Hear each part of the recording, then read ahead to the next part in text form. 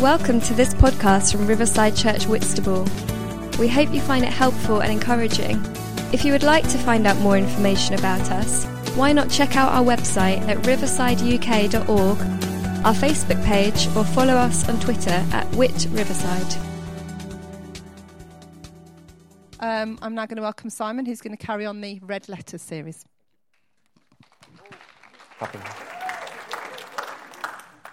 I just thought I might need to give you some context. Anybody who doesn't know who Andy is, you're a visitor today. He's a homeless guy we worked with for a couple of years, who regrettably got himself into trouble and got himself into prison, and that's why we're still supporting him while he's there. So that's Andy. Okay, continuing with our Red Letter series today. I thought we'd start a bit of Lion King. Who doesn't like Lion King?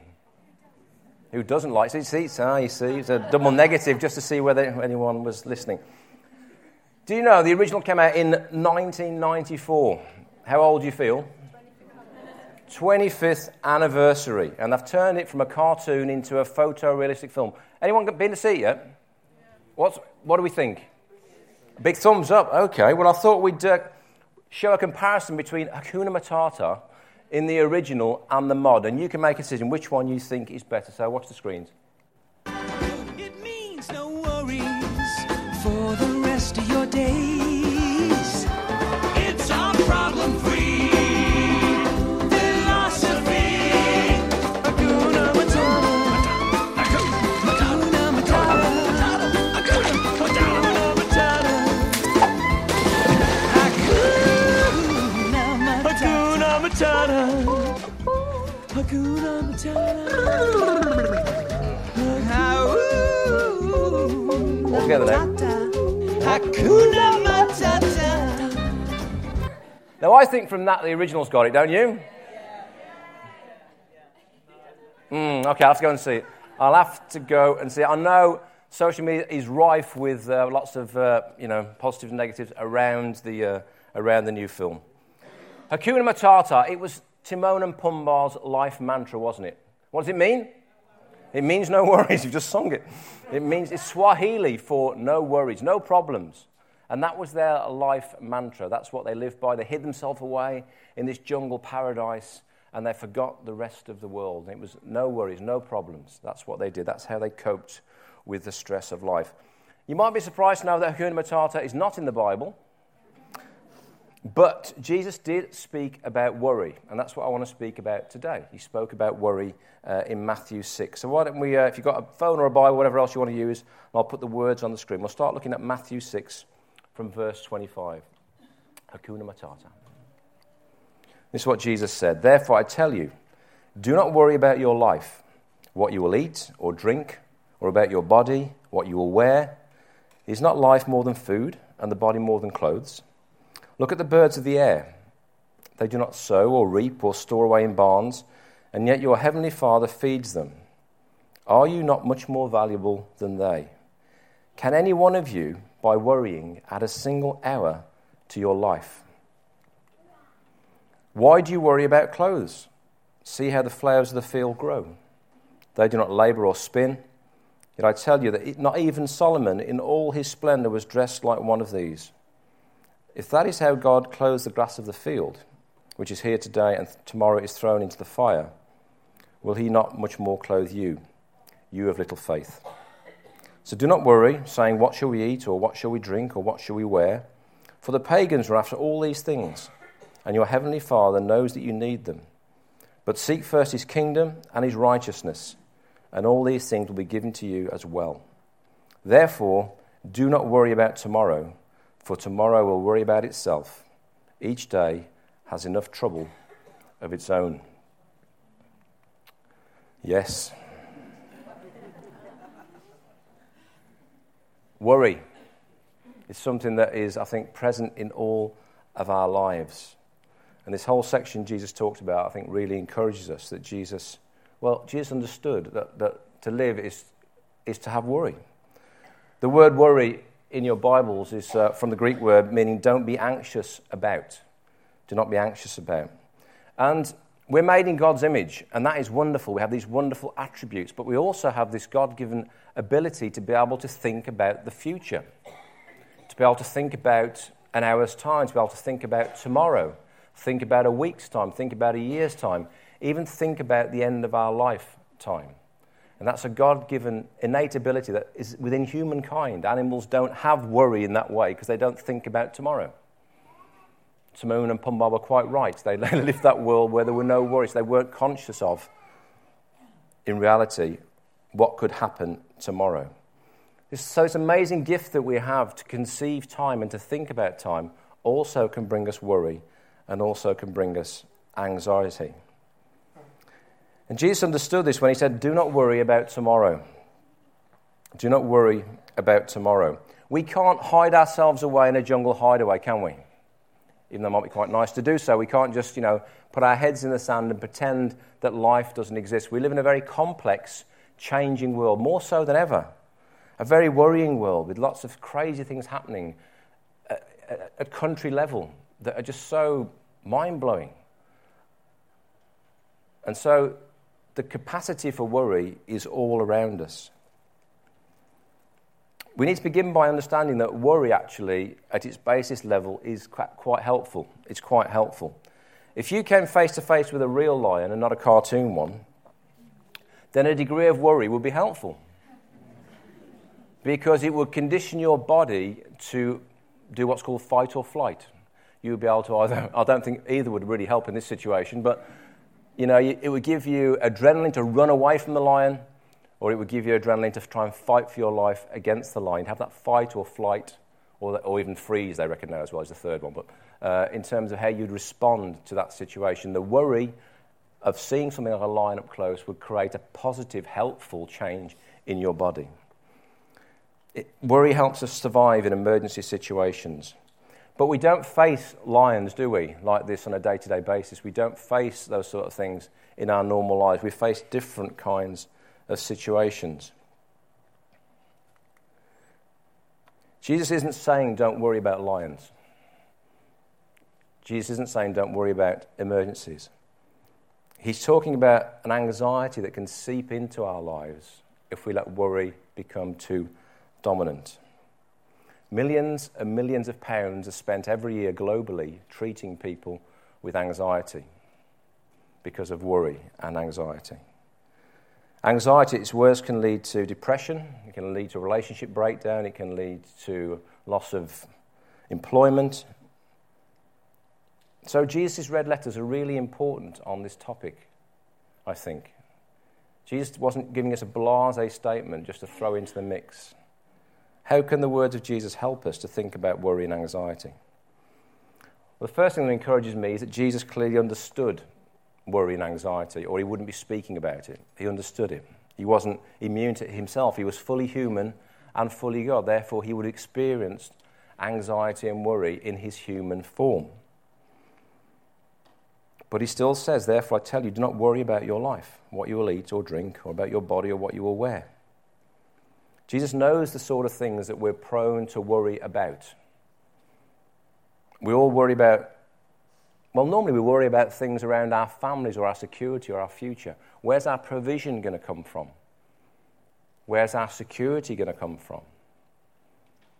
What am I going to wear? What will people think of me? Where's my identity going to come from? Being able to comprehend the future means that we also fear the future, because the future is full of unknowns. We fear the unknown. We fear what could possibly happen next. We worry what might happen to our families, our friends. We worry about our health. We worry about our jobs. We worry about all sorts of things. So Jesus responds to this overwhelming sense of worry by telling us to look to the one who created us, our Heavenly Father. He says this, is your life not more than food and your body more than clothes? Look at the birds of the air. They don't sow or reap, and yet your Heavenly Father feeds them. Are you not much more valuable than they are? He reminds us that creation is linked to a creator. You don't live just in a random cosmic lottery. You live in an environment that has been created by a creator. And so the birds of the air, the flowers of the field, the plants, they're all linked back to the creator in the same way that you and I are. And Jesus places a higher value on you than a bird because you're made in his image. You're made in his image. Jesus says you're more valuable. You're more valuable. So if God is interested in those creatures, how much more is he interested in you? Will he not clothe you, you of little faith? Sometimes it's good to get out, isn't it, into the natural sort of world and look around and see how the natural order... Well, I just find it incredibly amazing just to see how it all comes together and all the things. I was walking with my son the other day, and I said, look at a dragonfly. He said, do you think a dragonfly's got a soul, Dad? I said, look, let's just keep it simple. Let's just enjoy the dragonfly. That's the way my son thinks, So we got into a big discussion around at what point does it... Anyway, we won't get into that today. But just the beauty of a dragonfly. That God is in creation. For the first part of my life, I didn't know that. I wasn't linked to the Creator. I was linked to creation because I love natural history, but I wasn't linked to the Creator. And Jesus said that when you're not linked to the Creator, he used the word pagans. He says the pagans run after things. We use pagan like as a bad term, but pagan simply means a person who isn't in relationship with God. He says the pagans, they run after things because they're disconnected from the Creator. They live in a creation disconnected from the Creator. And they do see life like a cosmic lottery. Anything could happen tomorrow. Anything could happen next. Life is just a game of chance, a random selection of events. The future is unpredictable. The future is hostile.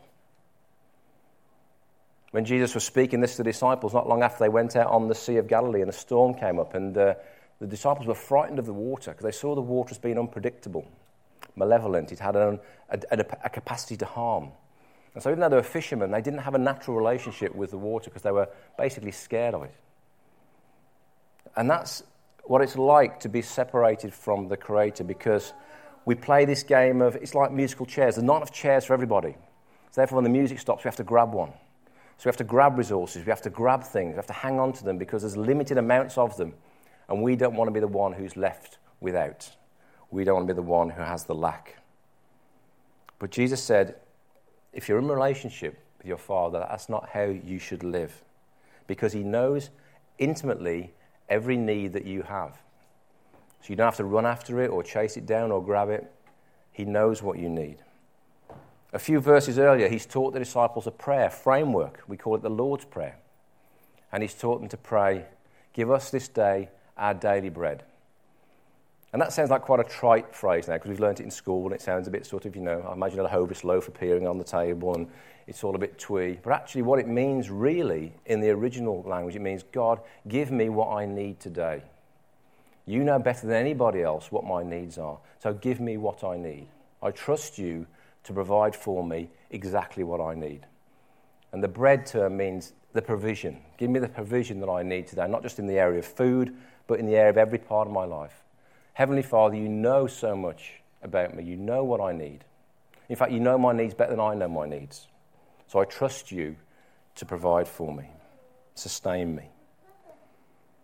So Jesus links us, first of all, back to the Creator and says, we need to anchor ourselves back in the love of our Father when worry begins to dominate us. And then Jesus says this, worrying isn't productive. Can any one of you, by worrying, add a single hour to your life? Again, the original Greek was, can anyone add a cubit, which is about an arm's length, to your height? That's what the original Greek was. So can any of you, by worrying, make yourself taller? No. Apparently, I always look taller in a suit, apparently. When yesterday I was wearing a suit. You look taller in a suit. I don't know. I wasn't any taller. I was still the same height. But by worrying, we can't make ourselves grow longer. We can't make our lives longer. Worrying is utterly unproductive. It doesn't make us grow. The only thing that worry makes grow is anxiety. Worry can make anxiety grow. It can make anxious thoughts grow in us. To a greater or lesser degree, we've all got what are called, psychologists now call sticky minds. We've got sticky minds. And what that means is worrying thoughts can get stuck in our thinking. And we begin to obsess over these thoughts. And some of us have got more sticky minds than others. Anybody resonate with that? Okay, you might have a sticky mind. Okay, and what happens is these thoughts come into our minds and they kind of get stuck and we begin to obsess over them and reflect over them. They go round and round and they gain strength and they gain a hold on our thinking. And the latest psychology says this: the thoughts we resist persist. Okay? The old style thinking on obsessive thinking or obsessive thoughts, which you need to dig into them and find out why you're having obsessive thoughts, why you're having these strange thoughts. Get underneath the hood and really figure out why you're thinking strange things. Because when you figure out why you're thinking strange things, then you'll be able to fix them. But psychologists have now realised that we all think strange things all the time. Don't we? We all have crazy thoughts all day, don't we? Okay. What would it be like to step out in front of that truck? What would that feel like? Anyone thought that one? You have. And what psychologists have realised is that the more we try and resist these thoughts, the more we empower them, the more they persist. It's like me saying to you, don't think of pink elephants. Don't you dare think of a pink elephant. Don't you? None of you? Not one of you think now of a big pink elephant wearing a hat with a daisy in it. Don't you think of that elephant? And the more we try not to, the more we resist, the more these thoughts come and they persist in our thinking. They begin to dominate our thinking. So psychologists have realised as we try and resist these thoughts, they actually take on a greater strength. The truth is we all have weird, odd thoughts all the time. They come into our minds, and for most of us, if our thinking isn't too sticky, they kind of pass out of our mind as well. But occasionally they get stuck. They get stuck. And they produce anxiety in us, an ability to concentrate or to rest or to focus or to do relationships well. And they affect every area of our lives.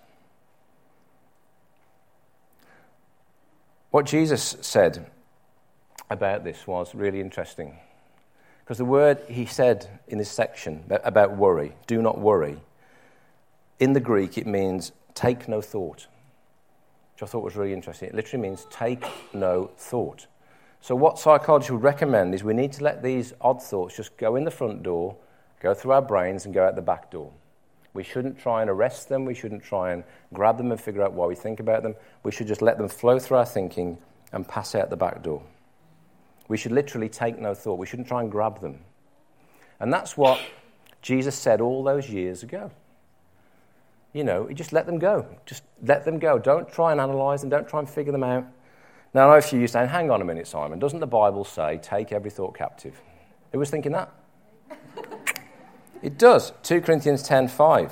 Shouldn't we as Christians take every thought captive? Every thought comes into our brain, get it on the floor, cuff it, figure out what it's about, shake it, conform it to Christ, and then kick it out the back door. No. Because the 2 Corinthians passage is talking about thinking that is superior to God or elevating you above God. So what Paul was preaching into there was basically you might have superior thinking. You might think your thinking is greater than God's or better than God's. And it's that sort of thinking that Paul says you need to take a hold of and bring low. Basically, you need to bring it captive to Christ and bring it submitted to Christ. That's what that sort of worry, that thought is. A different thought completely to the word worry that Jesus is talking about in Matthew 6. Okay? Two different things. And sometimes the Bible doesn't always help us in this sense because we get the same sort of sense across passages that aren't related. So Paul's saying superior thinking, elevated thinking, bring it low, conform it to Christ. Jesus is saying don't worry, don't give thought to. Don't give a thought to, a moment to, these things that can come as anxieties and get stuck in our thinking because they don't produce anything productive in our lives. Who by worrying can add a single hour to their life? Who by worrying can make themselves a foot taller? Imagine if you had a friend and all that friend ever did was point out your faults. You might have a friend like this actually. All they did was just nitpick at you all day long, just point out your faults, point out your faults, point out your fault, showing you where you were making mistakes, telling you where you weren't measuring up, telling you where you were failing. Now, if you had a friend like that, you'd probably not keep them as a friend for long, would you? But most of you have got that friend in your head every day of your life. Most of you have that friend in your head every day of your life. He's telling you where you're failing, where you're not measuring up, where you're making mistakes.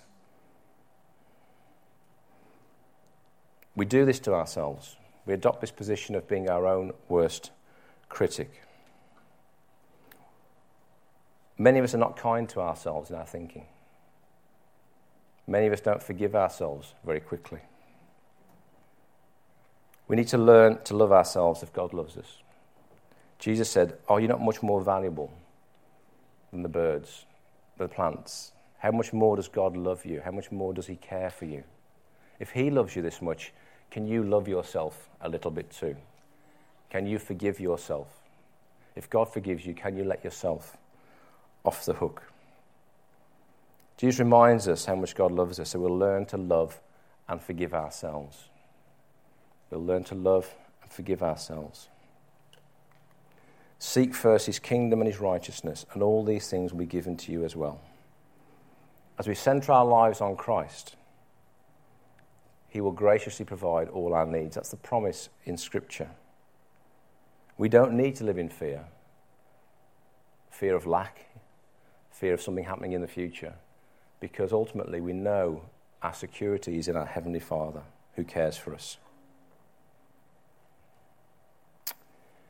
Jesus also knew that worry robs us of the present. Do not worry about tomorrow, for tomorrow will worry about itself. There's a great quote from the film Kung Fu Panda. Master Oogway. He says this: "You are too concerned with what was and what will be. There's a saying, yesterday is history, tomorrow is a mystery, but today is a gift. That is why they call it the present."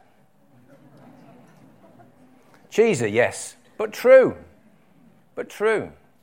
We spend so much time post-morteming the past and being worried about the future, we're often not present in the moment. Worry and anxiety robs us of being present in the moment. Jesus was the most present person who ever lived. He was utterly present in the moment, utterly engaged with the people around him, utterly present in the moment. And worry and anxiety robs us of the gift of the present. Because we don't know how many days we're going to have on this planet. We don't know. But what we do know is we're here now, and we're present now.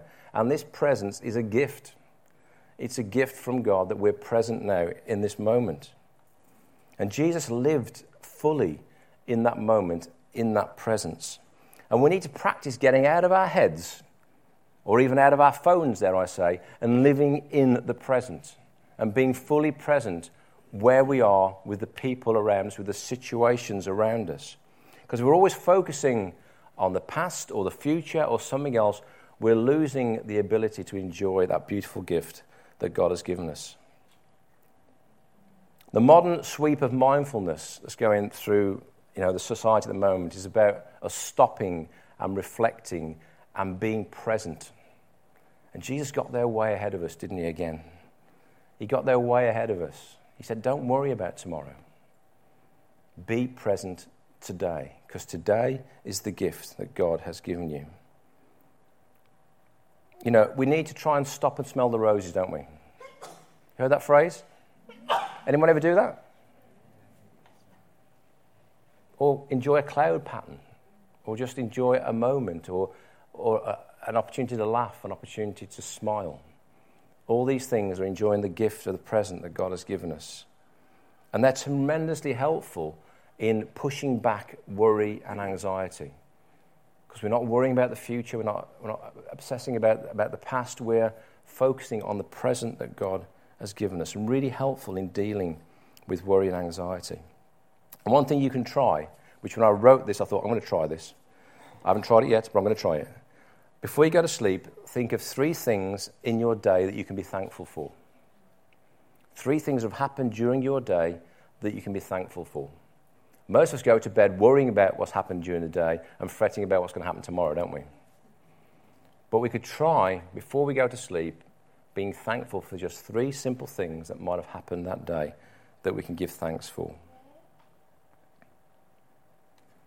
So when we reflect, we realize we can manage our thoughts in a more positive way. Your experience of the world is not the world. It's just your experience of the world. And you can begin to manage how you reflect and how you treat the things that happen to you and the situations you find yourself in. You can manage that filter. in your mind, and you can react differently to situations.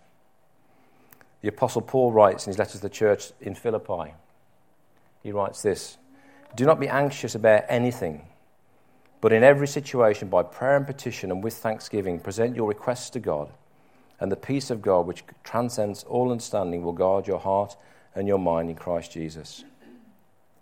Once again, following on from Jesus, Paul says, don't be anxious about anything. Instead, direct your thoughts to thanksgiving and to prayer. And this is going to create something in you which is utterly unique, a supernatural peace that transcends, means is above every single worry that you can face. That's what the word means, to transcend. It goes beyond every situation or circumstance or worry you can face. And it will guard your heart and your mind, the two places where worry can reside, in Christ Jesus. Paul says, go to God with thanksgiving and with prayer and with worship, and you will have a heart and mind that's guarded against the onslaught of worry and anxiety. Because anxiety can prevent us from doing so many things, so we're frightened. We're frightened of failing, aren't we? Who's frightened of failing? I am, all the time. Frightened of failing. Want to do things well. So we set high standards for ourselves. We set perfection standards for ourselves, and they paralyze us from doing things. I was going to write a book years ago, and I've probably never got past the first few sentences. I think, that's rubbish, start again. And that's rubbish, start again. And that's rubbish, start again. And I'm setting myself too high a threshold. Too high a threshold. And anxiety can do that. We aim for something that's too high. We want the perfect time to do something, but the perfect time never comes, so we never do it. It's great fun chatting to young people and say, when's the best time to have a baby? Never. There is no best time. It's going to be chaos whatever time you do, so just get on with it. G.K. Chesterton, the Christian philosopher, said this: a thing worth doing is worth doing badly. What did he mean by that? He wasn't saying that's an excuse to do things poorly. He's saying if something's worth doing, it's worth having a crack at. Even if first time round you don't do very well. Because at least you get out the blocks. At least you begin. At least you journey. You start. And then you might surprise yourself that on the journey things don't turn out quite as badly as you thought. Things don't tend to always turn out as badly as we worry they might. They turn out okay. So have you got something in your life that's worth doing badly? You know, that you've always thought about doing but never got around to it because you're worried about failing or you're worried about not measuring up to yourself. Take Chesterton's advice. It's worth doing, do it badly. Get yourself out the blocks. And lastly, Jesus said this. He said, the absence of worry isn't an absence of trouble. Okay? You will still have trouble in this life. Jesus did not promise you a trouble-free life, I'm sorry to say. And sometimes we think that happiness in life comes from the absence of any form of struggle. You know, we'd be happy if we didn't have to struggle in life, we didn't have to contend. But in reality, we are made to contend for things. That's how God has made us. We're meant to contend. This is a guy called Viktor Frankl. You might have heard about him. He's an Austrian psychologist as well as a Holocaust survivor. And he's written extensively on psychology. But he was captive by the Germans in the prison camps and survived. And a lot of what he learned there about human behaviour, he's taken into some psychology. And what the prison camps taught him was that meaningful struggle can be beneficial. Can be beneficial. In fact, it can be essential for a person's well-being. He said that ever more people today have the means to live but no meaning to live for. We need to have something to live for, a meaning, something to contend for. The prisoners that he was with, they sort of did this by caring for each other and supporting each other. And also, one guy came up to Victor one day and said, I just can't take it anymore, I'm going to kill myself. And he said, if you kill yourself, then the Germans will have won. But if you struggle on and live to tell the tale of what happened here, then you will have victory. And that gave that man in that horrendous situation something greater to live for, to battle against the mental anguish and the physical suffering they were enduring, to help them survive. So purpose and meaning are really important for our lives. Really important. We need something to live for. And ultimately, we might think deep down that we're searching for an easy life. But we're not. We're searching for a life of meaning. That's what really satisfies us. An easy life, golf courses and cruises, isn't satisfying to the human spirit. What is satisfying is to contend for something of greater meaning than ourselves. That's what really brings us satisfaction. Jesus reminds us that we're in a cosmic battle. He said every day has enough trouble of its own.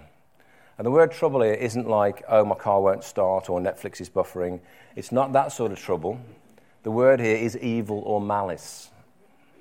Every day has enough evil of its own.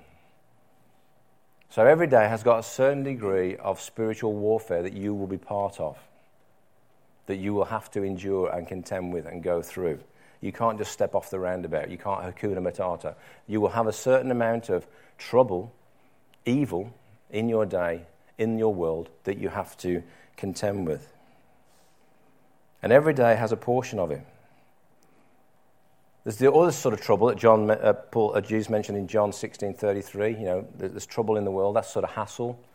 The hassle that comes with being a Christian, persecution, different things. Every day has got a bit of trouble and a bit of evil that we have to live through, we have to contend for. The German philosopher Friedrich Nietzsche said, "He who has a why to live can bear almost any how." Now, Friedrich wasn't a believer, but he made a profound statement there. He said, if you've got a why to live for, you can bear almost any circumstance, any how. And we do have a reference point, don't we, in Jesus Christ? We have a why. We have a reference point. And that enables us to bear with the trouble of each day, the burdens that come along, the evil that comes along. We have a why that gives context for the how, the circumstance of trouble. Paul says this in Romans chapter 8. I consider that our present sufferings are not worth comparing with the glory that will be revealed in us. He's writing to believers in persecution who are struggling and saying, look, it is hard, it is tough. You are experiencing persecution and evil, but there's a bigger perspective here. There's a bigger thing going on. There's a greater meaning taking place. And it's that anchor that enables us to keep our bearings in the midst of the world that we live in. It gives us a context for our struggle. We live in light of this greater why of Jesus Christ and the kingdom. And Victor said we're also called to live with someone else in mind. Live with someone else in mind. We're not just called to live as islands. So Jesus said, love your neighbour as yourself. Love your God first and love your neighbour. Live with someone else in mind. As we live with someone else in mind, it massively helps our mental health. As we think about someone other than ourselves, as we get outside of our own heads and start to support other people, it's really, really important in dealing with worry and anxiety because we're living there for something greater. Victor said, think of something that if you didn't do it, then no one would do it. If you didn't do it, someone else would suffer. And when we start living that way, our mental health improves because we get out of our heads and start thinking broader and wider about other people. So once again, Jesus said, love your God and love your neighbour. That's the way to a healthy mind, a healthy life. So just in summary, guys, in John's Gospel, Jesus said this to his disciples. I have told you these things so that in me you may have peace. You may have peace. In this world you will have trouble, but take heart, I have overcome the world. Worry and anxiety will always be looking to make greater inroads into your life and into your mind. And we're going to face crazy years ahead, I'm sure, because what's happening globally. So worry and anxiety will be trying to make greater inroads into your mind. So whether in the form of trouble or evil, we need to live in light of the kingdom, in light of what Jesus said. Jesus says, in me you may have peace. You can find the eye of the storm. A little bit about what Chris talked about last week. You can find the eye of the storm. You can find that place of peace, even in the midst of crazy circumstance. And you can find the peace that will guard your heart and your mind in Christ Jesus. So if you're struggling with worry and anxiety today, I want to encourage you to take heart, as Jesus said. Take heart. Take heart. Allow him to come and sort of permeate your thinking again. Allow him to come and give you a reference point. Seek first the kingdom, and everything else will be added. Let's stand together. So let's just pray. Let's just invite God into it. I'm sure there's not one person in this room who doesn't have worry and anxiety to some degree. So let's just invite the Holy Spirit to come into our thinking afresh today. Lord, would you help us? Lord, we thank you that you know us so intimately well. You know us how we're made. You know us how we think. You know the sort of things that we're prone to worrying about. And God, would you come in where things got stuck in our thinking, God, would you gently dislodge them? Would you help us to take no thought, God, and not hang on to things, God, that are destructive, patterns of thinking or anxieties, God, would you just come and just fill us with your peace again today, the peace that passes understanding. Show us how valuable we are in your sight. Show us how much you love us. Show us how much you will provide for us. Come, Holy Spirit. Come, Holy Spirit. Let your peace, the peace that passes understanding, come into our heart and mind now. In Jesus' name. In Jesus' name we pray.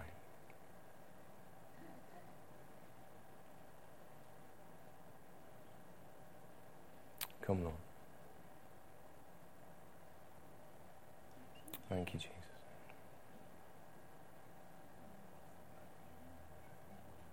Thank you, Jesus. Lord, would you help us to enjoy the present? Help us to enjoy today. Help us to enjoy the moments, God, that you give us. Help us not to be fearful about the future, Father. Help us not to post-mortem the past, God. Would you help us to be present in the moment, just as you were, and to enjoy every moment you give us, God, every person you give us, every situation you give us, Lord. We ask that in Jesus' name. Amen. Amen. Lovely sense of the Lord here today, guys. Just take that sense of God, take it home with you. Just let it sort of marinate in your heart and your spirit. Particularly if you're someone who does have anxiety, just spend some time to be still with the Lord. Just allow him to give you that reference point back of how much he loves you, how much he cares for you, and then to renew your spirit today. Amen. God bless you guys. Thank you for listening. If you would like to contact us about this talk, to hear more, or to find out about Riverside Church Whitstable, then visit our website at riversideuk.org. Also, you can contact us through our Facebook page or tweet us at Whit Riverside.